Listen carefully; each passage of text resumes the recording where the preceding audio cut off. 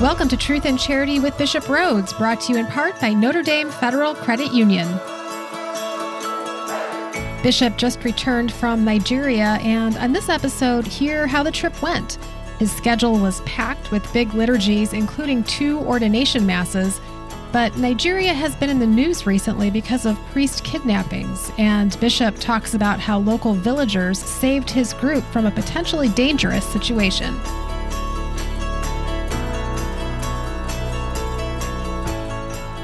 Welcome to Truth and Charity with Bishop Rhodes. I'm Kyle Hyman here with our good bishop. Welcome back from Nigeria. Have you recovered yet? I have. Good. I didn't even have jet lag when I got back. I can't understand that. How about going there? Well, going there was a little tough because our flight got canceled, so we were stuck in Atlanta overnight. Oh. So I was a little exhausted by the time, it's one of those things where you're in the airport and they keep delaying it and you're waiting, and then like 10:30 at night, they say canceled. So we had to get a hotel, and then I left the next day. And it's like 11 and a half hour flight from Atlanta to Lagos. But, I had to also fly from Lagos, a short flight, hour-long flight to where I was going, which was the state of Anambra in southeast Nigeria. So originally we had kind of a day to schedule just to relax. So that relaxing day when I arrived was no longer. So I had to get right to it. The day I arrived then was a Saturday instead of a Friday. So everything began really Saturday night and Sunday, big confirmation mass. So I got right to it, but it was fine. I was kind of excited. So I guess the adrenaline keeps you going. Okay. When did the idea for this trip first come about? When did you first start thinking about it? Well, I was there 4 years ago, and I ordained 23 new priests and deacons when I was there 4 years ago for the Holy Ghost congregation, the Spiritans. So I'd say about a year after that, Bishop Jonas of the Diocese of Oka, where we have some priests serving here, invited me to come and do ordinations there. And Bishop Jonas Benson Okoye had served here in our diocese as a priest for a year and several summers in the tribunal. So he's had this close relationship to the diocese. This was before I was bishop in the diocese. Anyhow, he invited me to come over and do ordinations in the Diocese of Oka. But then COVID hit and, travel was limited. So it had to be postponed twice. And finally, I was able to go this year. But in the meantime, this past February, Bishop Jonas was named diocesan bishop of another diocese, neighboring diocese called Nnewi. Okay. So then the invitation changed to celebrate ordinations in 2 dioceses, both Oka and Nnewi, which I did. And that was the primary purpose of my visit, to celebrate those 2 ordinations, in which I ordained 25 new priests and 1 new deacon. So that was the main reason. But when I got there, because I was going to be there 11 days, the schedule expanded. I celebrated 3 big high school masses, Catholic high schools. I celebrated that first day, that Sunday, a confirmation mass at a parish in the Nnewi diocese.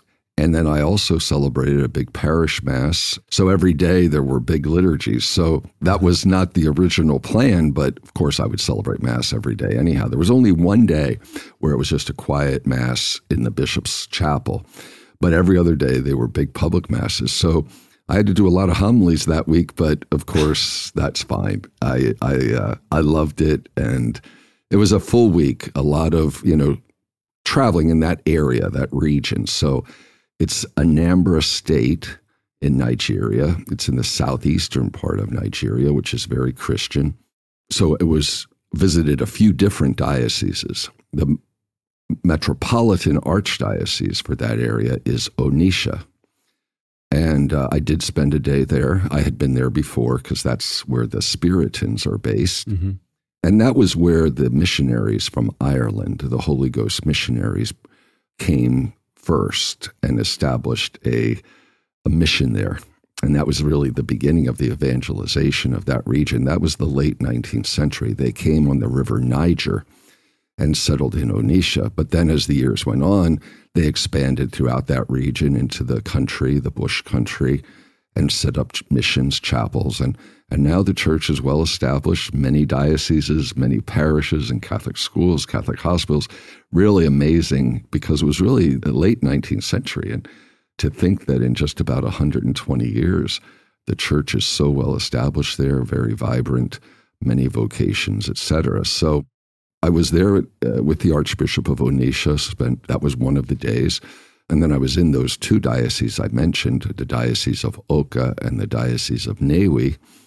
And it was in the Diocese of Oka that I stayed overnight throughout the time.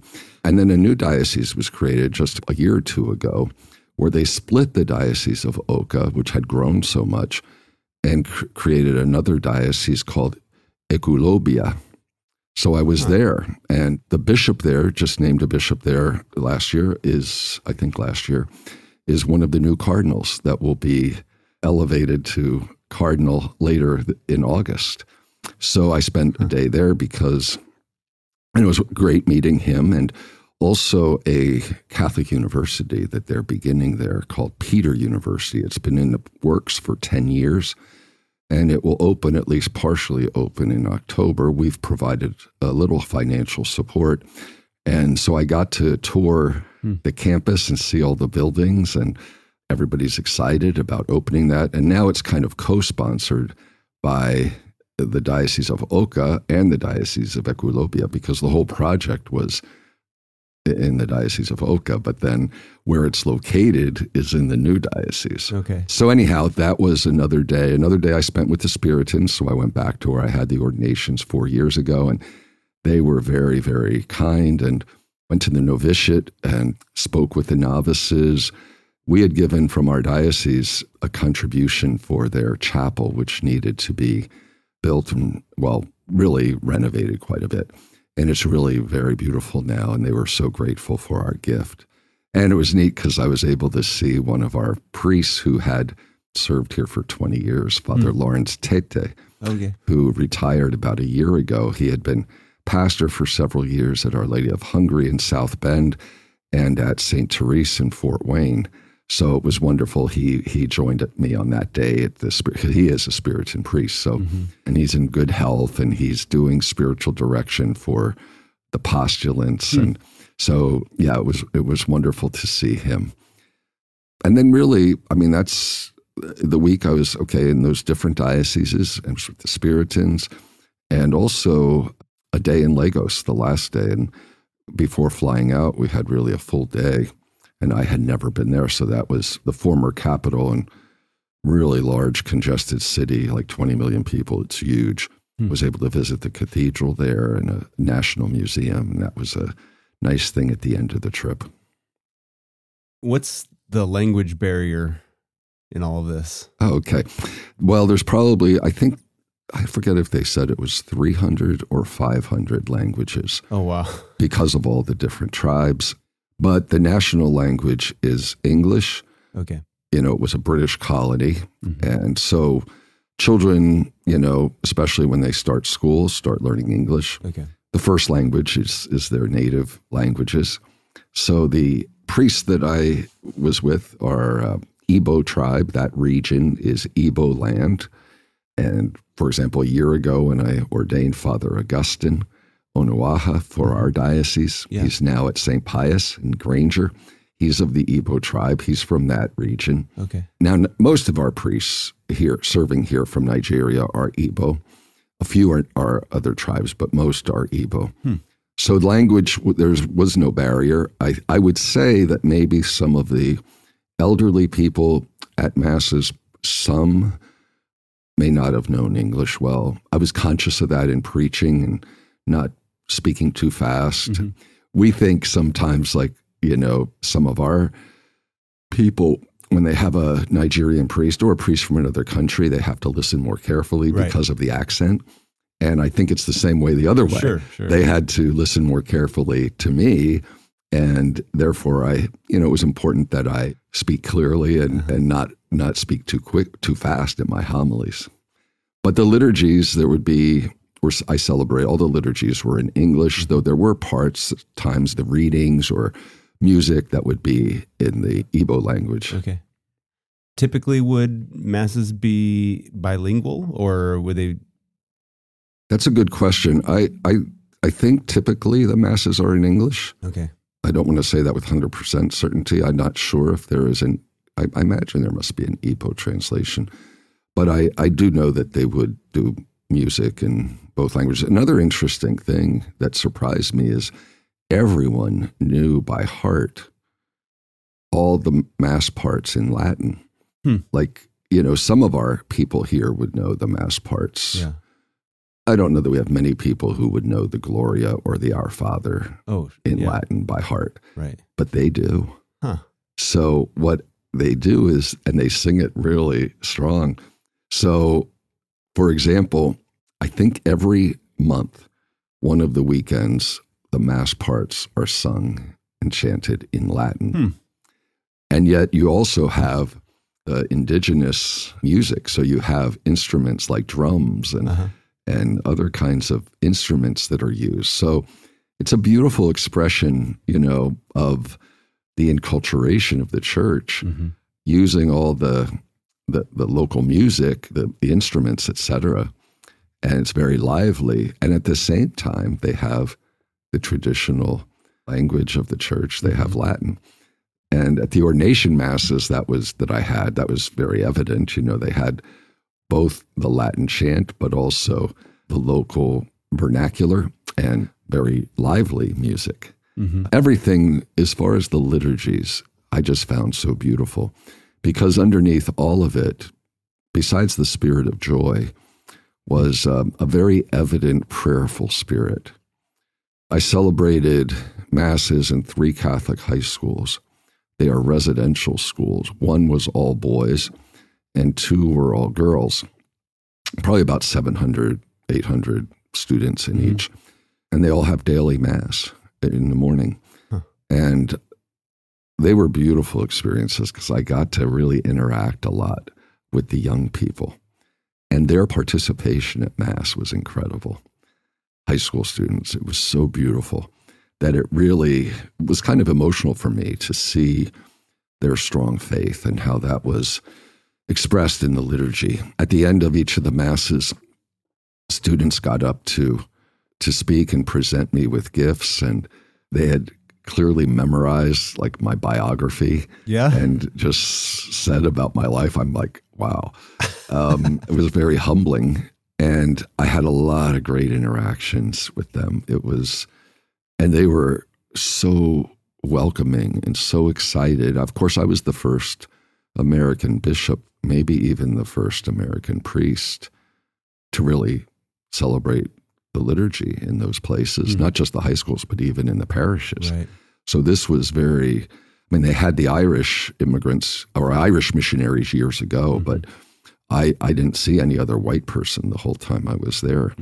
And for the children, the younger children at the different masses in the parishes and the ordination, they would just stare at me. And I said, why are they all staring? And they said, well, I haven't seen a white person in person. And then they'd come up and want to touch my arms. And it was so cute, like just touch me, because I guess they could say, well, I just touched a white bishop. Yeah, it was just a really, really cool experience. What kind of gifts? You mentioned they gave you gifts. What kind of gifts did they give you? My goodness. First of all, I had so many gifts that Father Francis had to get another large piece of luggage. And I filled it with gifts because every place I went, they presented gifts. They have this wonderful spirit of hospitality and an expression of gratitude. But even filling up another large suitcase, I had to leave gifts behind, the larger ones. In one place, they gave me a really life-size statue of Our Lady. Oh, wow. That was beautiful. Father Francis, who's the pastor at Most Precious Blood in Fort Wayne, he came with me, and that was a great help, because by myself, managing some of the chaos in the airports and that would have been very hard. Yeah. He was really wonderful. And it was great that he could see his family, and they had a big party while he was there. It was the 90th birthday of his father, so I was able to attend that. But anyhow, he was kind of collecting all these gifts because everywhere I was getting them. But I got a spiritual bouquets from some of the high schools. I received artwork that they had drawn, the high school kids had drawn. I received books from priests about Africa and Nigeria and the church there, things that they had written. I received a lot of clothes, including Nigerian outfits. Yeah. Yep. And I had made a comment at the boys' high school. They all had these really neat shirts. They all wear the same uniform, and they were like black, but with lions all over them. Okay. And I asked them, I said, is this your mascot? And of course, they didn't know what the word mascot meant. And I'm trying to explain. Anyhow, this was all dialogue at the end of Mass. But I said, well, why a lion? And then they explained courage and strength and how that's part of their education. And it was really neat. I said, oh, wow, I'd love to have one of those. Well, I should have, as soon as those words came out of my mouth, I knew they would give me one. Right. But they gave me a whole outfit. And then even at the other places, at one village, they sometimes, to honor a dignitary, they make them an honorary chief. So they did that with me. And with that comes this big fan that they fan the priest, the chief with, and a hat and a garb. So that was all another thing. Of course, I had no idea what they were doing at that point. Like, what is all this? You know, they said, well, they're making you an honorary chief. Yeah. So there's that stuff, statues. I mean, when I went to Peter University, plaques, you know, wooden artwork, crafts that they had made. So when I got home, all this stuff I'm unpacking. Yeah. And just spreading it out in one of my rooms. And I'm trying to think, like, I'll give some away as gifts. I mean, what am I getting? I'll keep some, but I can't keep it all. Yeah. Were you able to keep the life-size statue of Mary? No. Yeah. I was teasing Father Francis about his getting another ticket home, and I would use his seat for the statue. So when you talk about the faith of the people, it sounds like you're seeing a deeper faith there than here. Is that true? I would say in the culture there, it's not the kind of secularized culture that we have here. So in that sense, I would say the people's, God is really at the center of their life. I mean, a lot of poor people, a lot of needy people, and they would have that. It reminds me of the Beatitude, the first Beatitude, blessed are the poor in spirit, for theirs is the kingdom of heaven. In other words, their reliance and dependence on God is very clear. So I could see that in the, when they pray, it was very intense and very, very real. It's hard to compare because we really can't judge people's hearts, but I would say there's been a true enculturation of the gospel there. The church is younger, it's fresh, vitality is evident. And of course, when you look at the church in the West, in Europe, and now more and more in North America, kind of a lessening of that zeal. That's why we are working on the new evangelization that Pope John Paul spoke about so many years ago. It's still very, very much needed in the Eucharistic revival. We need a revival of the faith. But in a younger church, like there in Nigeria, there's always the dangers of secularization and influence of, for example, Western media. So I don't want to discount that there's no influence there, but at this point, it doesn't have the upper hand like it does here. And every culture needs to be purified. No culture is perfect. Obviously, our U.S. culture is not perfect. Neither is the culture in Nigeria. But the gospel, when we preach and live the gospel, that purifies cultures of some of the negative elements that might be there, wherever we're talking about. But I kind of have such admiration for the Irish missionaries who really, when they went to this region, I mean, they didn't go there to destroy the culture. They respected the language. They respected the culture of the people, the good elements of the culture. And I think that's why one reason why they were so effective. And also, it served the good of society there. If you look at the presence of the Catholic Church there, it's amazing, the works of education and healthcare. I mean, amazing. In some of the parishes I went to, they're big churches because a lot of people go to church. They're simple churches. stone and wood. Many have big schools, Catholic schools, providing excellent education, including these high schools that I mentioned. But you'd see the primary grade schools as well, a lot. And the Catholic Church is very prominent in education. All the Catholic schools were taken over by the Nigerian government during the Biafran War in the late 60s, and only recently in this state were returned to the church. Also, you'll see health clinics at parishes, even hospitals, Catholic hospitals all over. So on the same campus, even on the same campus, yeah. Not always, but sometimes. Yeah. So the social welfare that the church is there, both the spiritual care, but also these human needs of people.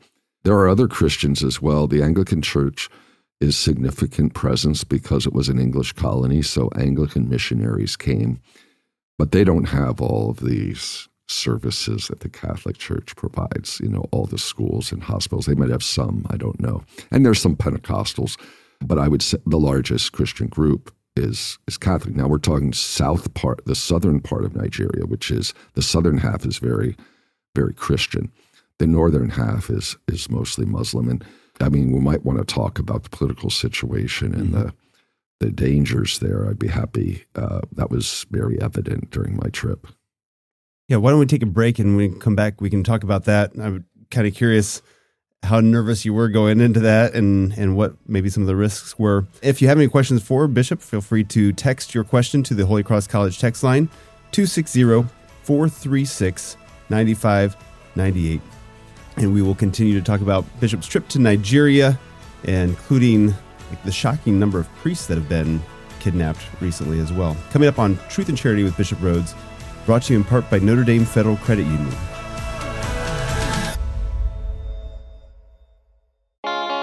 What's the difference between Notre Dame Federal Credit Union and a bank?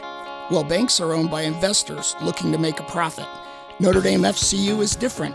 We are a not-for-profit, member-owned cooperative. Our mission is to help our members improve their lives with products, services, and education. If we end up with too much money ourselves, we simply give it back to our members. Last year, over $1 million. You already share our values. Why not share in our benefits? Notre Dame Federal Credit Union.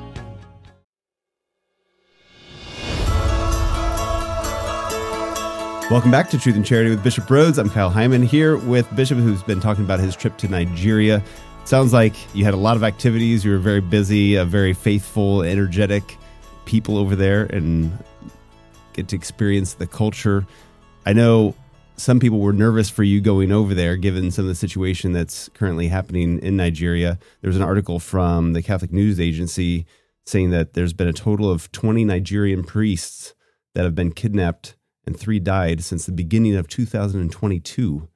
So were you nervous going over? No. There was actually a Nigerian priest killed the week I was there. I was so sad. I didn't know about that until I came home. But no, I wasn't nervous. I knew the risk, but I don't know why I wasn't nervous. I was really focused not on my own safety. I was just excited to go and be with the people and express my gratitude for especially the priests that are on loan to our diocese. Mm-hmm. Were people trying to talk you out of going over there? Yeah. And the State Department, really tells Americans not to go. But I mean, I'd already had to postpone it twice, Kyle, because of COVID. I wasn't going to postpone it again, What is happening over there? And why are priests being kidnapped? I mean, people in general, I think it's a bigger problem than just the priests. Yeah. I'm not an expert, but I have learned a lot. I think it's important to think about the country as a whole. And historically, this is one country that was really united by the British of 2 very different kinds of peoples and cultures and religions. Northern Nigeria is, the Hausa tribe and Fulanis, and it's mostly Muslim, and including some extremist Muslims, militant Islam. And we're aware that for many years they have wreaked havoc. They've persecuted Christians in the north, including Boko Haram, terrorist group that kidnapped all those girls from that school, 200 and some I don't know, is that 10 years ago or whatever. So there have been problems. But here we have a country which is divided ethnically by language and by religion and by culture, kind of forced to be one country. The capital used to be in Lagos. Now it's kind of in the center, Abuja. And Abuja is now the capital. We have a priest here from Abuja. But what has happened in more recent years is kind of an infiltration of some of these militants, the Fulanese, into the south, doing kidnappings primarily, criminal activity, hiding out in the bush. And some of them are very anti-Christian and are kind of like ISIS type of people, you know. I want to make a distinction. There are criminals who are just after money. Okay, that's one group that may not have this hatred towards Christians or whatever. But then there are the others who really are more ISIS kind, and they have no hesitancy in killing people, especially priests. So they've started moving the last couple of years more into the south, hiding, making attacks, kidnapping priests or others, not just priests. We had the massacre of 41 innocent people on Pentecost Sunday while they were attending Mass. Mm-hmm. That was in the South. Mm-hmm. Now, that was in the Southwest. I was in the Southeast. But they are present in the Southeast. In the 11 days I was there, we were stopped on the roads probably about 50 times by military police looking for, kind of checking things out, if there are any criminals or whatever that they can find in the cars. That was kind of odd in the sense. I mean, I had experienced that when I was there 4 years ago, and they have machine guns and they're looking, and, I kind of learned that you just can't always trust them, though. Because some of them may be either sympathizers or somehow collaborating with the terrorists and could be radioing ahead. Oh, yeah, there's a white man here in this car that, they're looking for people with money, or people who, I don't know.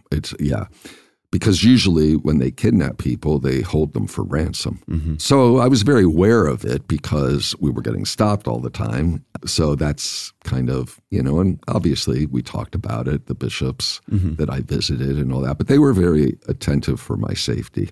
There was one incident where, and it was the last day before I went back to Lagos, where we were on a road. The roads, by the way, are terrible. They're filled with potholes and kind of dangerous driving. I could never drive there. I would have been in so many accidents. But Father Francis did a great job driving, and the others who drove. We were on a road, and there were some local villagers kind of making motions to us to turn. Don't keep going on this road. And we found out that they were up ahead. Some of these terrorists who were Fulanese had just kidnapped 4 people.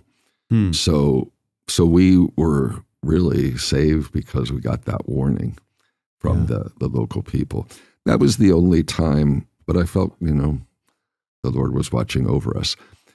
There was another incident that was fine, but where I was staying near Oka, near Bishop Jonas's house, he had put me up in a local hotel, which was nice because it had showers and air conditioning. It wasn't elaborate, but it was, when I was there 4 years ago, I didn't have those amenities. So I was always dirty and sweating and having to wear the mosquito nets and at night and not really having a decent shower. So this time it was more comfortable.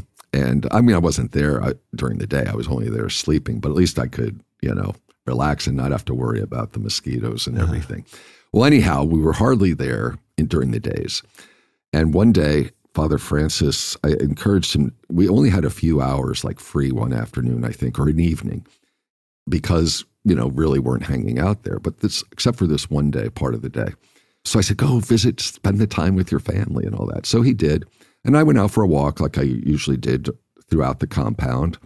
But there was a Catholic church a couple blocks away that I had seen on the road when we were driving. And I thought, well, I'm just going to go out and make a visit. I'll walk. So I left the compound, walked along this road, went to the church, finished praying, went to, buy a beverage at one of these poor little side road. But there's a lot of cars on the road. There's a lot of people around. And of course, I had a lot of stairs. There's no other white person around. So that was probably maybe 2 hours. And then I went back to the hotel. Well, that word spread, and Father Francis, Bishop Jonas, the hotel, everyone, Bishop, do not do that. We don't want, so they were very a little upset with me. But I wasn't, again, you asked me at the beginning, was I afraid? No. Yeah. But, I think that just shows that they know that there are these people. We have to pray for the people there. They're so good, and yet this violence and terrorism and now being, targeting more priests and bishops in the church. I mean, I'm fear that it might get worse before it gets better. This really hit me, having been there, how we need to help and build peace and reconciliation and pray for those who are at risk. I say I worry about getting worse. There's also a lot of political division. The present president is really Fulanese himself, and he's Muslim. And some of the Catholics and the bishops don't feel the national government is doing enough to protect the people in the South. And there's corruption in the government. One of the things I learned is the election that's coming up this coming year is one of the candidates is a Catholic, very good, devout Catholic from the South. Actually, he was the governor of the state in which I was visiting, Anambra, and really good. He did a lot of good when he was governor, including he was the one responsible for returning all the schools to the Catholic Church. Well, I got to know quite well his brother, who is a priest, Father Fabian, and is the rector of the seminary in Onitsha. So getting to know him, I learned a lot about his brother and all of that. So I kind of think, well, maybe if his brother is elected president, that could improve things, at least protection of the Christians in the South. But it's going to be very hard to be a united country where there is such a huge difference between North and South. Of course, there was already a civil war over this. The Igbo tribe, the South, where I was, they wanted independence of the South back in the 60s. And that resulted in the Biafran War. Now, Biafra is the area where I was. That's south, I guess, mostly southeast. I don't know if that includes southwest, but at least southeast Nigeria. 3 million people died in that war. Wow. In the late 60s, I remember I was a grade school student at the time and how we saw all these images of Biafran children dying of starvation because the Nigerian government wasn't even allowing food to get into the region.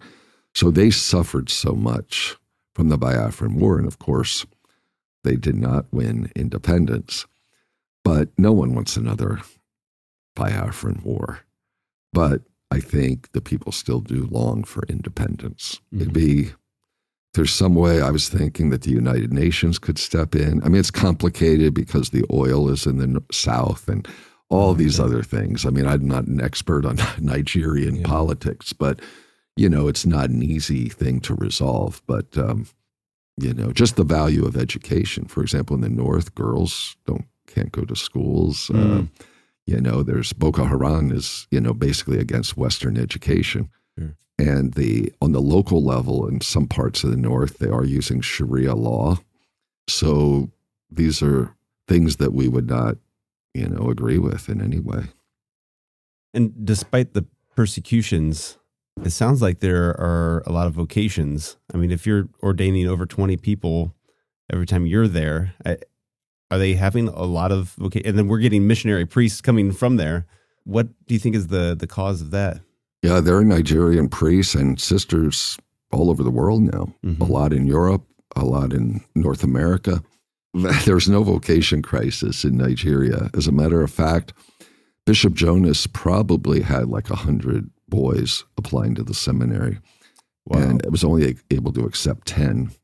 So he could choose the finest. And I mean, I could have come back with sponsoring 50 seminarians if I wanted, because a lot of these boys, young men, really feel the call to the priesthood. But so they try for the diocese or a religious order over there, like the Spiritans, but a lot, they just can't educate that many. They don't have the money or seminary to all the vocations they have. There are 3 young men that, though, I met with while I was there that will probably be applying for our diocese. Okay. And I was really impressed when I interviewed them, the depth of their faith, both their knowledge of the faith.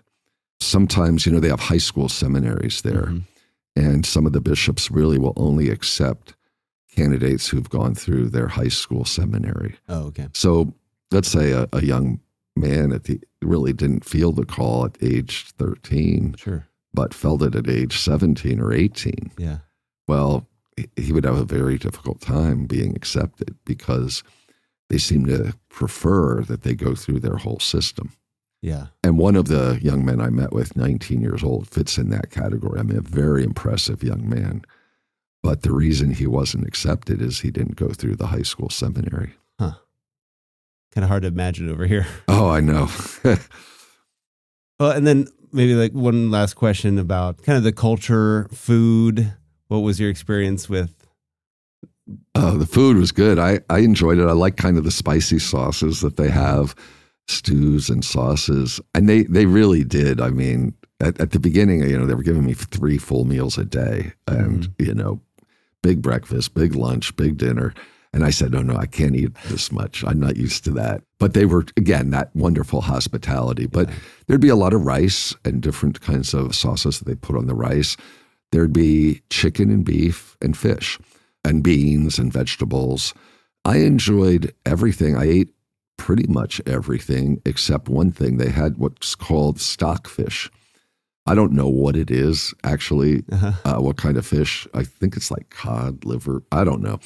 But anyhow, it had a really just a smell that I really couldn't handle. And I eat almost anything. And I was kind of being polite, and I tried it, even though I didn't like the smell. I tried to ignore the smell and tried to eat it. Well, I didn't like it. So I had to, and they were laughing. They saw that I couldn't, I just couldn't handle it. But for them, like, that's something that they really like.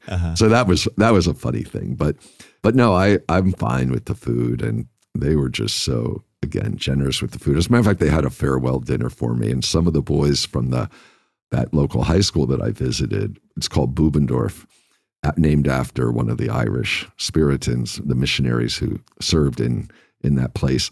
A group came over to play music and dance at this farewell dinner that the priest had for me at Bishop Jonas's house, and it was outside. So that was really neat. You know, it was just, and again, same kind of food and just that kind of joyful spirit of celebration. You definitely feel that. I mean, it kind of reminds me of the Latin Americans, that fiesta kind of. Yeah, there were a lot of other things I'm not including, but it was a wonderful experience for me. It was very invigorating. I love to go back. Bishop Jonas wants me to come back when they dedicate their new cathedral in Newi. Because if you noticed in the photos, the ordination Newi was outside because the cathedral's under construction. Oh, okay. So I did send a donation to help them with that. The dollar goes much further over there in costs of construction than it would here. And kind of a show of our solidarity with the church there and in Africa, and kind of our gratitude for them loaning us priests. Sure. So many we have here in our diocese serving in parishes and in chaplaincies, and some Nigerians, priests studying at Notre Dame who help out in our parishes on the South Bend side of the diocese. We are really blessed. So it was good to kind of express our gratitude in person. Yeah. Well, I'm glad you got that opportunity, and I'm glad you're made it back safely and were able to share your exciting journey with us. And if people want to see and read more about it, you can check out todayscatholic.org. There are a lot of photos there and articles. So check that out, todayscatholic.org. And before we go, could we get your Episcopal blessing? Sure. The Lord be with you. And with your spirit. Blessed be the name of the Lord. Now and forever. Our help is in the name of the Lord, who made heaven and earth. May Almighty God bless you, the Father, and the Son, and the Holy Spirit. Amen. Thank you, Bishop. You're welcome, Kyle. Truth and Charity with Bishop Rhoades is brought to you in part by Notre Dame Federal Credit Union.